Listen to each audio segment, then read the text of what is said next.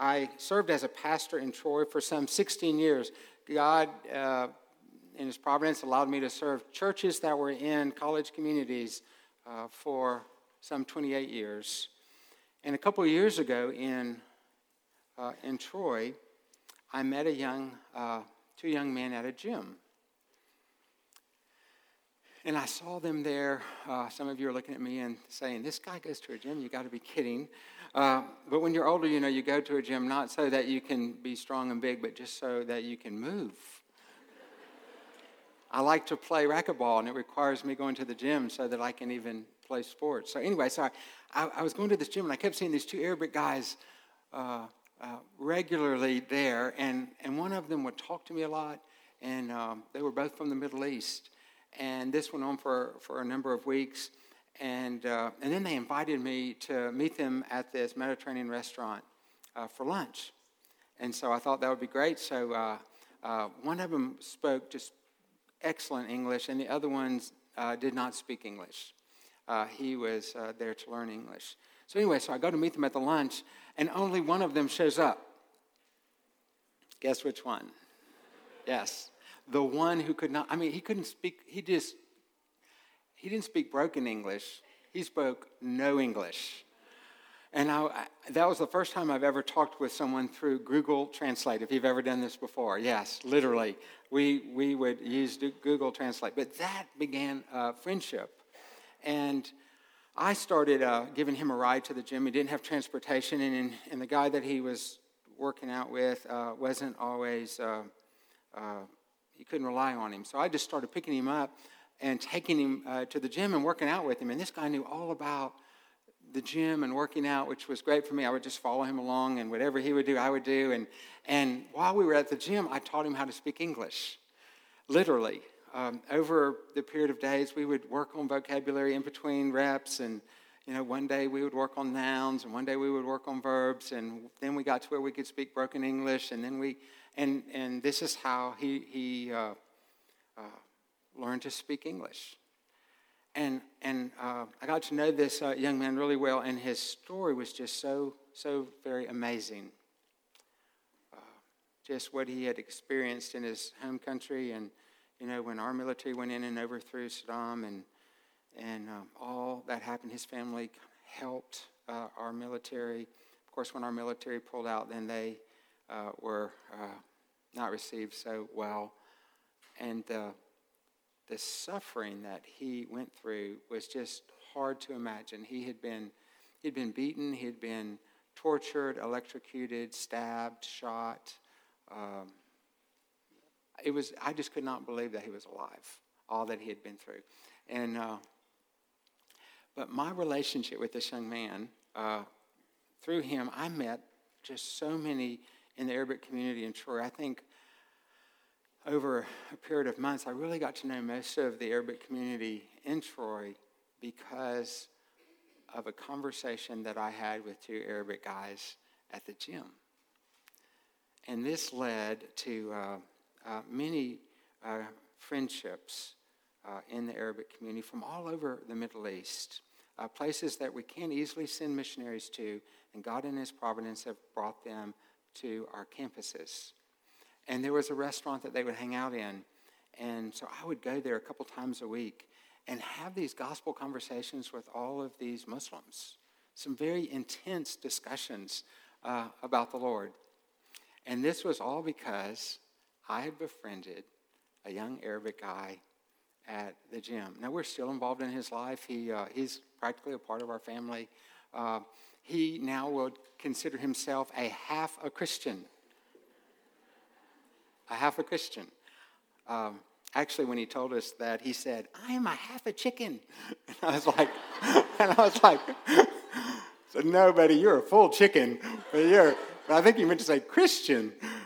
So he's trying to reconcile the Christianity with Islam, and yet the Lord uses His people to draw others to Himself. And you see in the Scriptures God's love for the nations, even from the very beginning.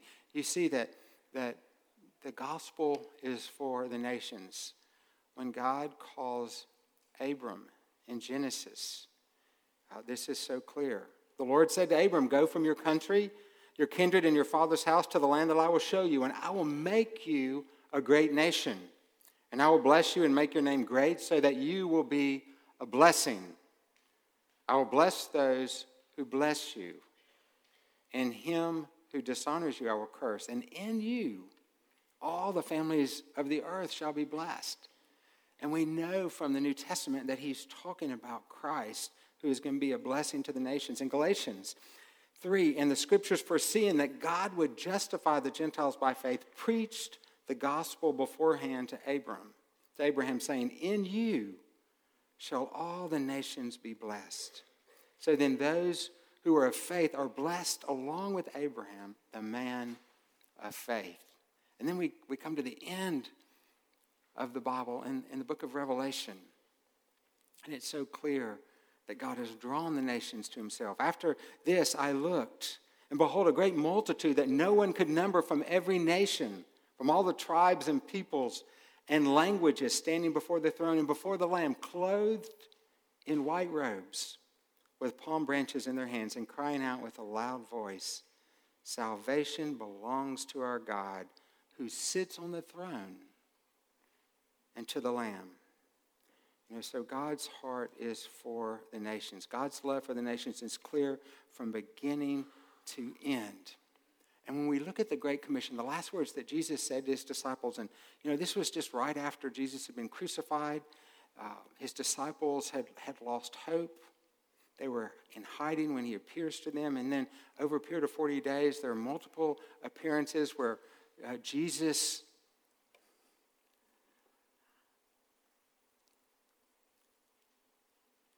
makes them known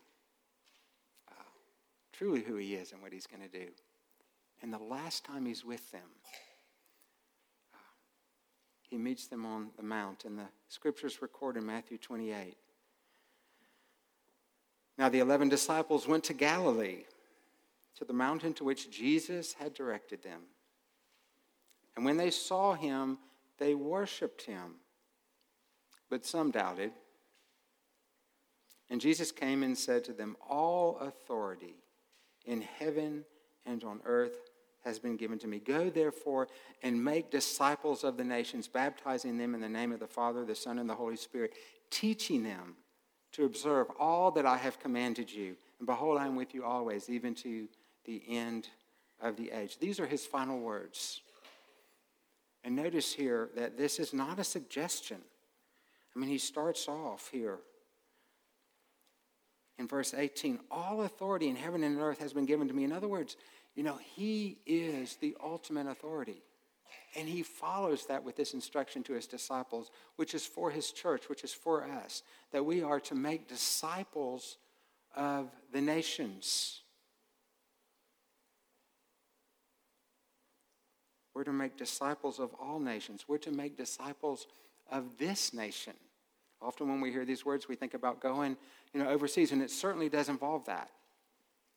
But most of you are probably not going to be overseas missionaries. Now, a few of you might.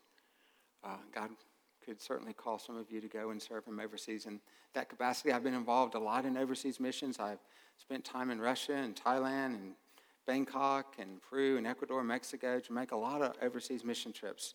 I enjoy cross-cultural missions. But we're to disciple the nations, and we need to disciple this nation also. This is the mission of the church. It is to make disciples. And we are to be doing this. And it says in this verse how we're to go about doing it. It says we're to go, we're to baptize, and we're to teach. We're to go, we're to baptize, and we are to teach. This is all a part of making disciples. John Piper defines what a disciple is. He said, "It is someone who adheres to the teachings of another. It is a follower or a learner. It refers to someone who takes up the ways of someone else. Applied to Jesus, a disciple is someone who learns from him to live like him. Someone who, because of God's awakening grace, conforms his or her words and ways to the words and ways of Jesus." And so here's a question. Are you a disciple? Are your ways being conformed to his ways? Are your words to his words? Are your priorities to his priorities? We are to go, it says. We're to take the initiative. We're to go to the nations. We're to go to our community.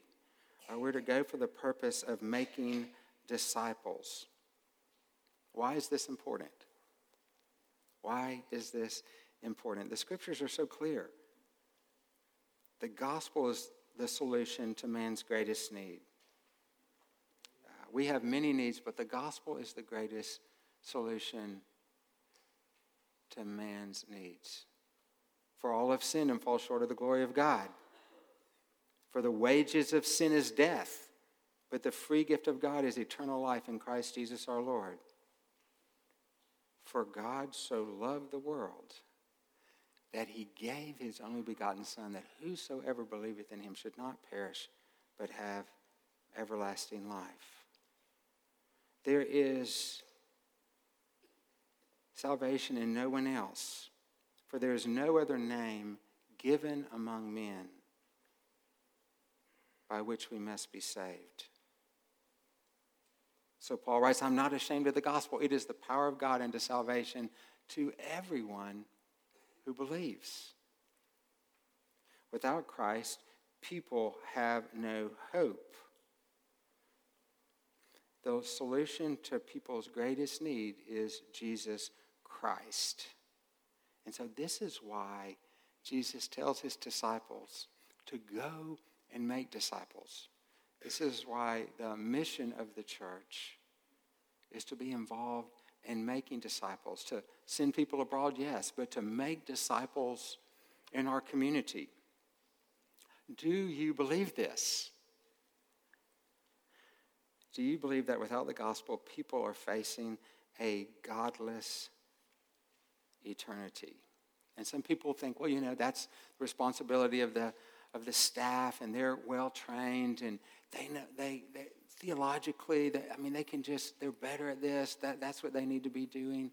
And I would say, oh no, far from it. If you are a Christian, then you are called to be involved in missions. Now, not all in the same ways, but the call to make disciples is given to his church. And so it involves all of us in different ways.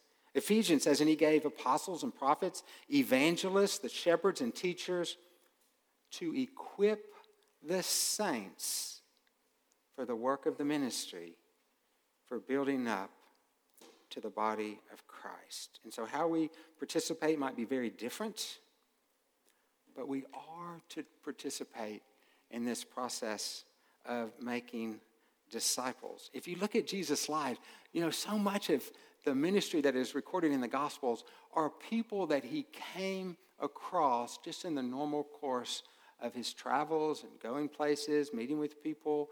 The woman at the well, he enters into a conversation with her and ends up, talking to her about her sin and her needs. The demoniac that he runs across when he and the disciples cross the body of water, and they get off, and there's this demon-possessed man, and Jesus addresses this man. It's so much of the ministry, if you read the Gospels, it's Jesus just meeting people's needs that are in front of him. And so this is how we ought to think as Christians.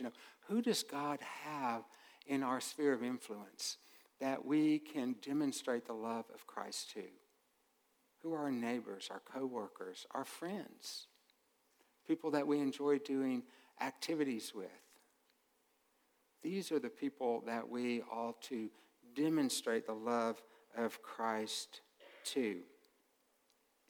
Some years ago, this young couple moved to our community. They were in the military. They traveled around a lot.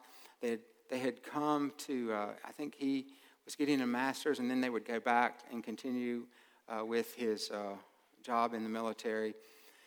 When they moved into our community, an older lady in our church, a widow, made a pot of homemade soup and took it to them and invited them to church.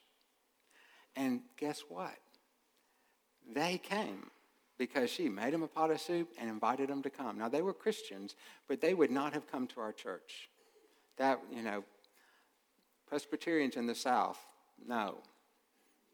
They would have gone to other churches. But because of that, this family got connected to our church. And over a period of time, we had a great impact on their understanding of who God is. That we serve a sovereign God, a God who rules over all that he has made, who directs the course of history. And so we introduced them to the doctrines of grace. And they were there with us for some years, and then they left there, and now they're in the military traveling all over the world. This little lady in our church had a huge impact on this family by making homemade soup and demonstrating the love of God to them. Some years ago, this young couple visited our church. And normally if somebody would come, then I would, our church was quite small, it was in a smaller community, and so I would meet everyone who came. I would personally go and visit them. So I met the husband, this young man, probably in his late 20s, I guess. And when I heard his story, it was really quite amazing. He had dropped out of school when he was in high school in order to work, to provide food for his younger siblings because his parents were not working. There were problems in their family. He dropped out of high school and provided for his younger siblings. He never made it back to school. And when I met him, I thought, he will never stay in our church. We don't do a good job of ministering to people. He will be intimidated by, our church was filled with all these professional people. And sadly, people kind of look for groups where they have people in common. And I thought, he will never stay in our church. And I was wrong. And he told me, he said, we visited several churches in your community, and so many people welcomed us before the service and after the service. He said, I looked at my wife before we left and said, this will be our church. Now, why did he do that? Because people in the church just welcomed them. And so that enabled us to engage them, and he was not intimidated at all by anyone. It's very, very encouraging. God uses his people. He could have chosen any way he wanted, but he uses his people to draw others to himself. And so this is what he has called us to do. I met another young man at a gym. Yeah, another gym story. But I had joined this new gym some years ago, and he worked at the gym, and he was one of the personal trainers. And when you join the gym, these trainers would meet with all the new people and show them how to work the machines and all those sorts of things. So I was trying to engage him. He was very reserved, a little bit difficult to engage at the beginning. Very good at being a personal trainer in the gym. But I got to know him. Later that week, some young men in our church were playing ultimate frisbee. Now, this is not something that I recommend older men to do. They talked me into going with them, and they didn't tell me that we were playing with a bunch of people from the Mormon church. So we get there, and there are lots of folks from the Mormon church there. And this young man that I had met at the gym was on the Mormons' team. And I was really sad about this. And so I went to the gym later, just a few days later, and I see this young man at the gym. And so I go up to him and I said, listen, I need to ask you a question. I said, are you a Mormon? I beat around the bush sometimes. And he said, no, I'm not a Mormon. I said, well, why were you playing frisbee with them? And he said, because I like frisbee. And I said, oh, okay, I thought you were a Mormon. He said, no, I'm a Christian.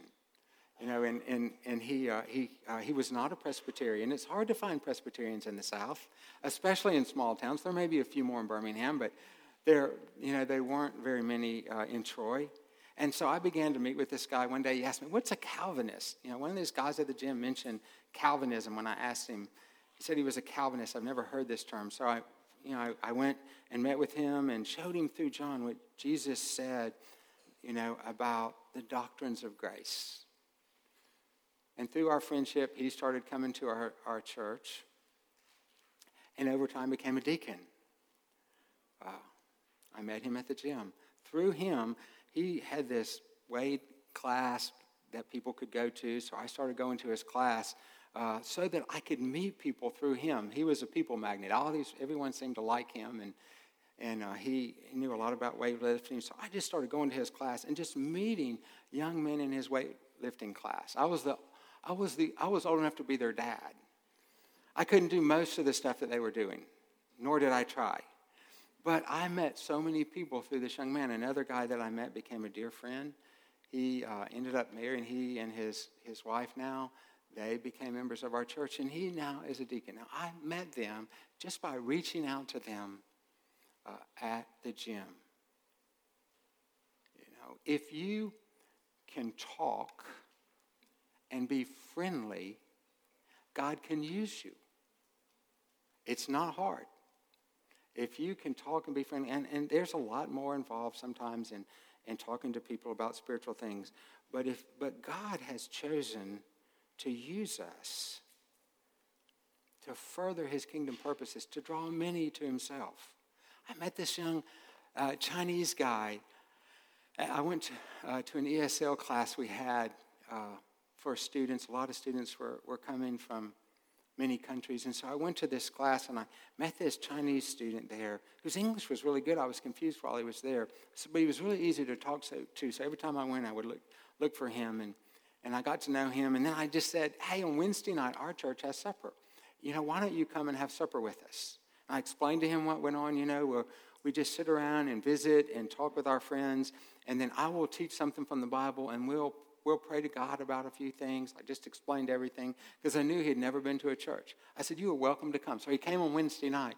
All these families in our church began to engage with him over the coming weeks. He would come every week, and then he started coming to church. Why did he come to church? Because he believed in the Bible? No. It's because Christians showed a concern for him. They were interested in getting to know him. And he became a really good friend. He told me one day, he said, I don't believe in God, but if I did, I would be a Presbyterian. Yes.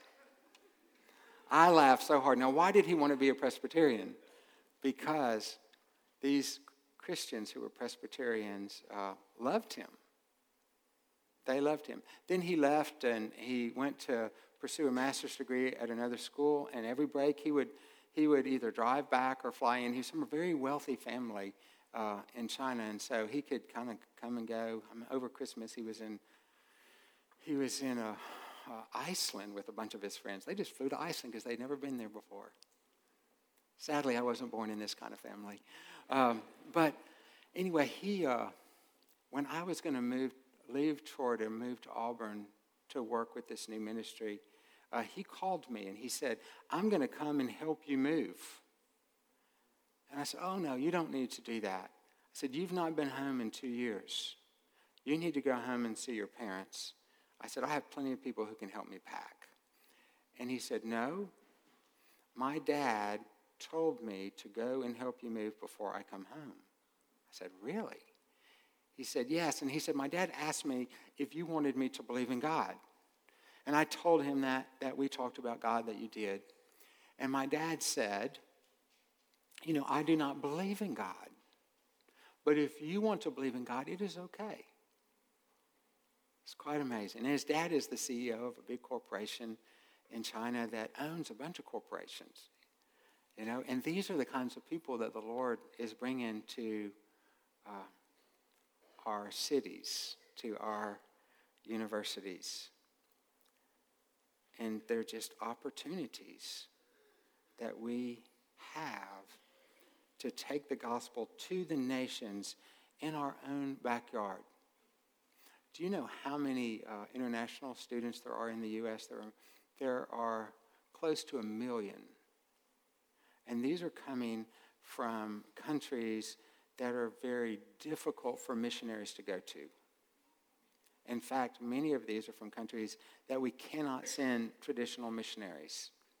And if we go there, we are so careful, we cannot aggressively share our faith in their countries. But they come here and we can talk to them about anything. So we have friends with many countries that are close to the gospel. A couple weeks ago, I guess a month ago, when we were having trouble with Iran and lobbing missiles at each other, I called an Iranian friend that I had and said, hey, I know you must be really uncomfortable right now with what's going on between our nations. Let's go to lunch. So we go to lunch. We talk about what's going on, end up having a conversation about what he believes. I could not have that conversation with him so easily in his country. And so God in his providence has literally brought the nations to our cities. And there are many, many students that are in Birmingham at UAB who are from the nations. So when we think about missions, we always think about, going overseas. Recently when the president of China visited the U.S., he spent more time with the family that he knew from when he was a student than he did with our president. Think about that. God has brought the nations to us. And so we need to be intentional about our relationships. And behind every face is, wow, there's a lot going on in people's lives. I met a young man at the racquetball court, and we just briefly talked for a few minutes. I asked him a couple of questions. I could tell something was going on. I said, hey, let's get together later. I met with him later and realized that there was just a lot of challenges going on in his life. And so I started meeting with him. As a result of that conversation at the racquetball court, he got involved in our church. He's a dear friend some 15 years later. And so, God has called all of us to be a friend to others.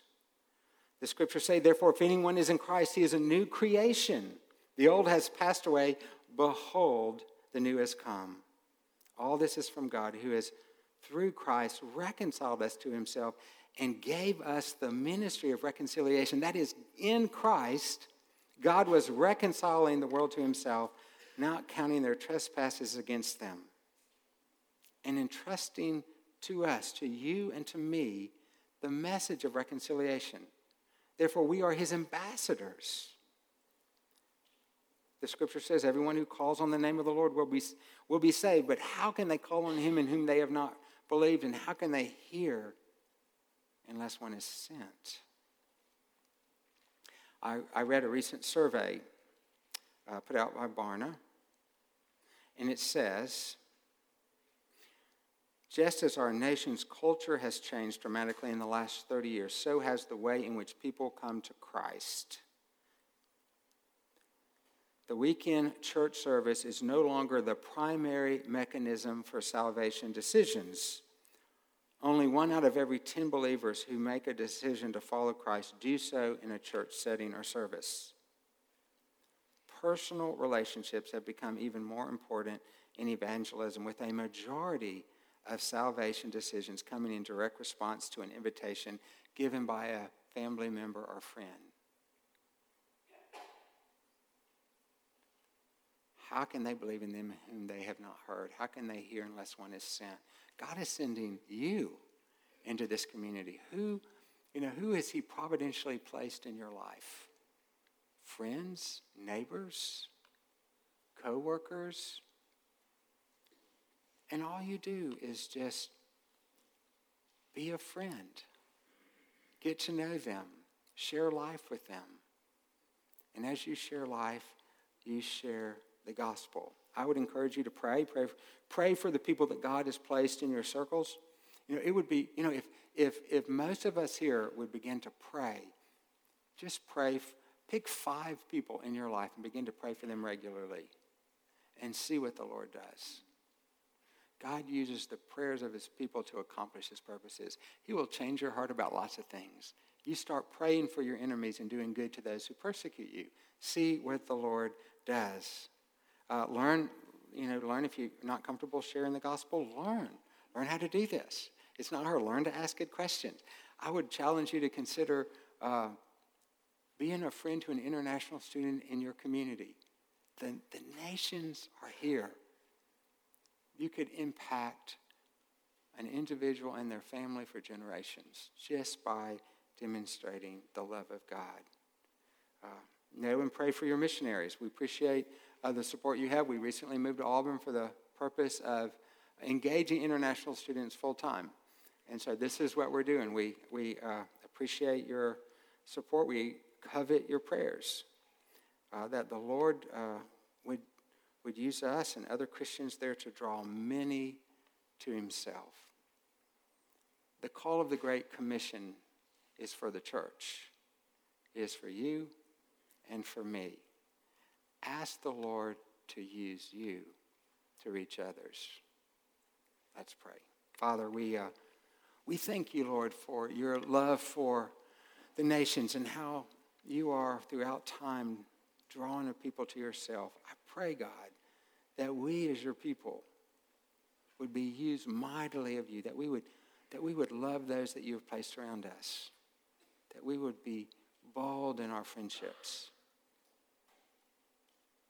Lord, that you would transform the lives of many by the gospel proclaimed. We pray in Jesus' name. Amen.